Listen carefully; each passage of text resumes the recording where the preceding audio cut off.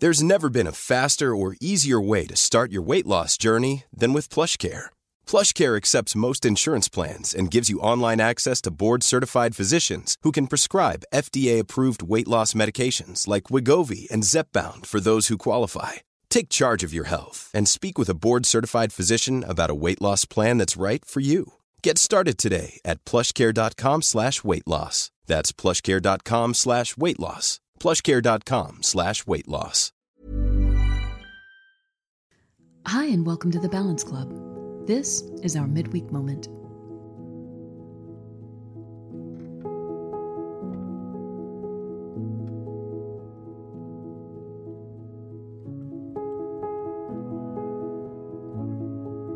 I'm Beth Burns, theater director, writer, performer, teacher, and mom.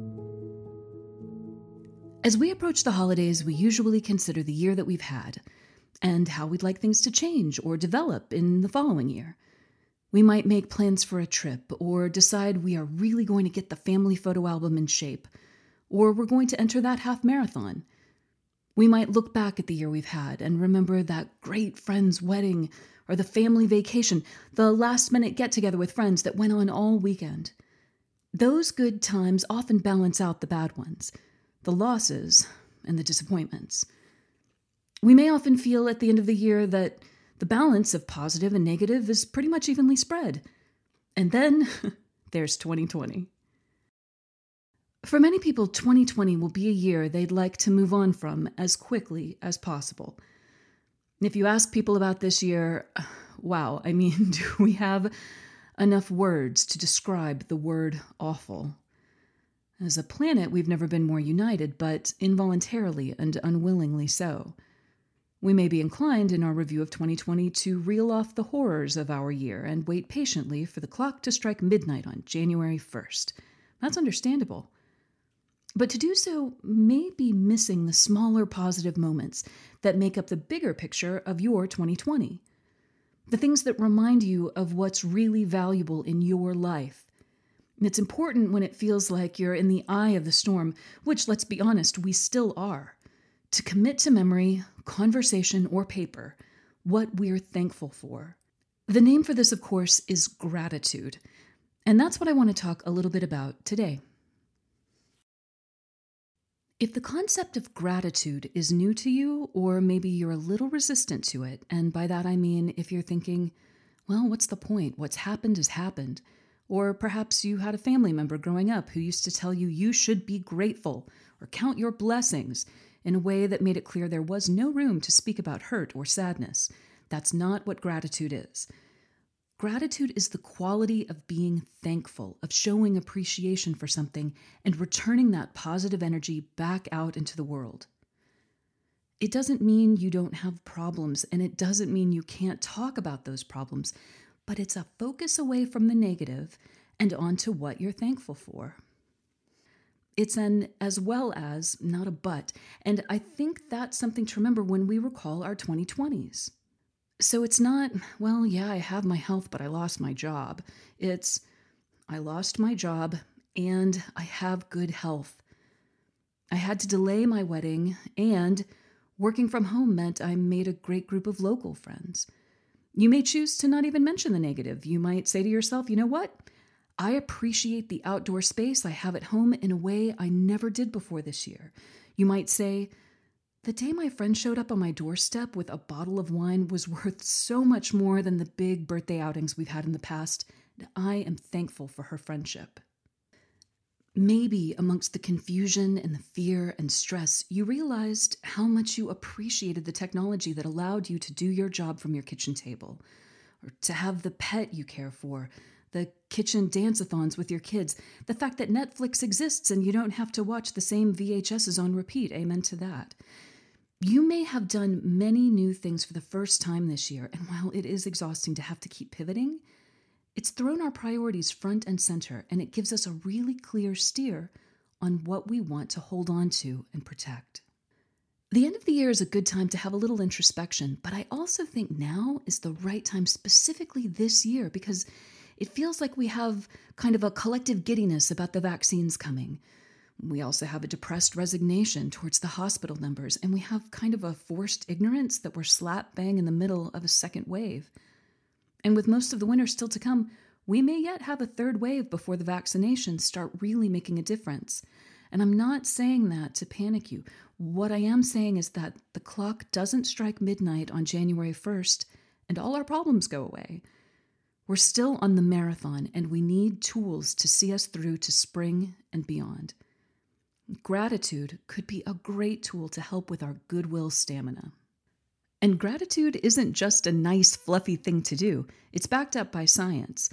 Now, it's a fairly recent type of science for sure, but gratitude has been proven to help with anxiety and mild depression and to give you a more focused and positive outlook on life. Joshua Brown, PhD, and Joel Wong, PhD, both at the University of Indiana, conducted a study that I think is really interesting, particularly as it relates to our 2020 experience and getting us over this hump into 2021. Now, I'm going to tell you a little bit about that study and its findings, and then offer some practical takeaways on how you might get your own benefits from gratitude practice. The study involved participants either 1, writing a short gratitude journal each day for 12 weeks, 2, documenting their negative emotions, or 3, simply receiving counseling. Now, compared with the participants who wrote about negative experiences or only received counseling, the gratitude journal writers reported better mental health by the 4-week mark, and it continued improving right through to the end of the study at 12 weeks. Now, the negative journalers and the participants seeking counselors didn't report anywhere near the same uplift in their mental health over the same period. The scientists found 4 key insights from the research that suggest what might be behind gratitude's psychological benefits. Number 1, gratitude actually unshackles us from toxic emotions. Now, the gratitude journalers, they tended to shift focus away from negative and toxic emotions. The pointless, draining ones like resentment and envy, whereas the negative journalers were drawn to those emotions as that's what they were asked to write about. The amount of negative wording across the participants' journals had a direct link to the improvement, plateauing, or worsening in their reported mental health. So using positive wording seemed to fundamentally help with an uplift in mood. Number 2, gratitude helps even if you don't share it with anyone. Of course, it's nice to write someone a note or a text to let them know that you appreciate them. And it's great to tell your kids that you're glad they're here with you, or even give your pet a good boy. But the study showed that the mental health benefits of writing gratitude letters aren't actually dependent on them being seen by the person you're grateful to. So if you're kind of shy, or maybe it's been a while since you've seen the person in question, or maybe you're a slightly cynical beginner just getting to grips with gratitude, it's enough just to have the thoughts for yourself. And number 3 is the reality check. The benefits of gratitude take time. It's not a fad diet, it's a life practice. Now, in this study, participants didn't report an uplift in their mental health after a week. It took until week 4 to see results. But it's important to note that the benefits accrued over time, so by week 12, the uplift was significantly higher than it was at week 4. And this was a big deal for the study because they reported that other interventions like counseling created an uptick in mood initially, but then plateaued or dropped or bounced up and down as time went on, and the participants got used to what they were doing. And the final insight, number 4, is amazing to me. Gratitude seems to have lasting effects on the brain. Now, the study scientists used an MRI scanner to compare the brains of the participants who hadn't written gratitude journals with the participants who had. Each participant had to complete an activity where they were given a small amount of money by a nice person who they named the benefactor. The benefactor asked that each participant only pass the money on to someone else if they felt grateful. Participants got to choose how much of the money, if any, to donate, and the idea was to distinguish donations made from gratitude as opposed to from guilt or obligation. The brain scans found that when people who were generally more grateful gave money to a cause, they showed greater neural sensitivity in the medial prefrontal cortex, a brain area associated with learning and decision-making. This suggests that people who are more grateful are also more attentive to how they express gratitude. So basically, they're more considerate. And most interestingly, those who wrote gratitude journals showed greater activation in the medial prefrontal cortex when they expressed gratitude in an MRI scanner versus those who didn't. And this is striking, as this effect was found 3 months after the letter writing began.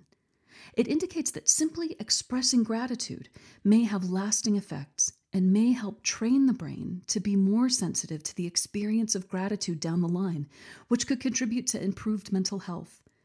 It's so fascinating, and I can't wait to see what the science says as more studies are performed.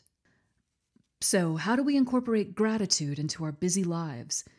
You could certainly write a gratitude journal every day, like the study participants, but if that feels like a lot, it can be as simple as just a few lines of notes on your phone to start. Or try starting the day by thinking of 3 things you're grateful for. Just say them to yourself in your head. It'll help you to feel centered and clear on what you want to prioritize in the upcoming day. So if you're grateful that you live somewhere with good weather, take yourself outside. If you're grateful for the energy of a good night's sleep, move your body and exercise. Positive wording, whether written, spoken, or just thought of, is going to contribute to an improvement in your mood, your motivation to focus on the good, and your ability to take positive action. We're definitely going to need that energy as we head through the door to 2021. Another exercise that can be really nice to do is just take a look on your phone at your photos and find a picture that makes you feel happy. And then think about why it makes you happy and see if you can pinpoint what that relationship or location really means to you and your values. Do you allow yourself to live that life, those values in the photo, as often as you'd like? And if not, then maybe one of the resolutions for 2021 is to prioritize whatever it is in that photo that's giving you such positive feelings. And actually, while we're on the subject of photos, if you have other photos there that don't make you feel so good, then maybe those are the ones to file away or delete. Take note of the photos that make you feel gratitude versus the ones that give you a sense of guilt or obligation or just no enjoyment. If we're going to go one step further, maybe think about which type of photo you usually like to post on social media. If the photos of you with scruffy hair that are a bit blurred make you feel happy because of a memory, but you're just posting highly polished photos that took 17 takes to get right and don't really mean anything, then maybe that's something to look at too, although that's probably a podcast all of its own. The main takeaway is that if you can make time to practice gratitude in your life in some way each day, then you will start to feel the benefits after just a few weeks.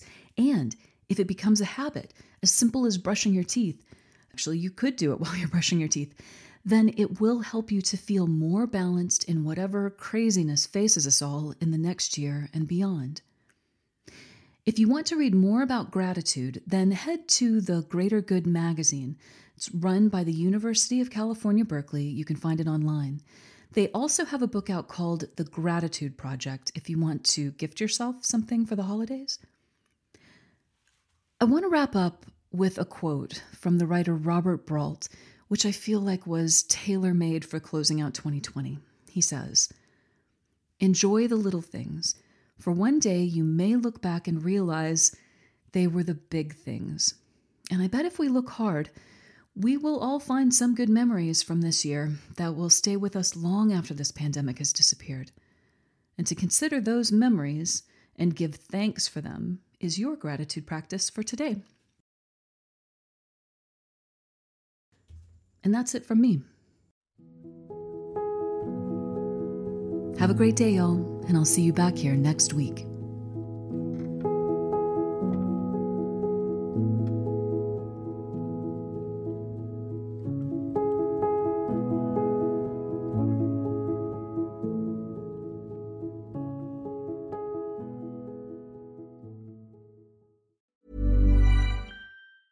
Ever catch yourself eating the same flavorless dinner 3 days in a row?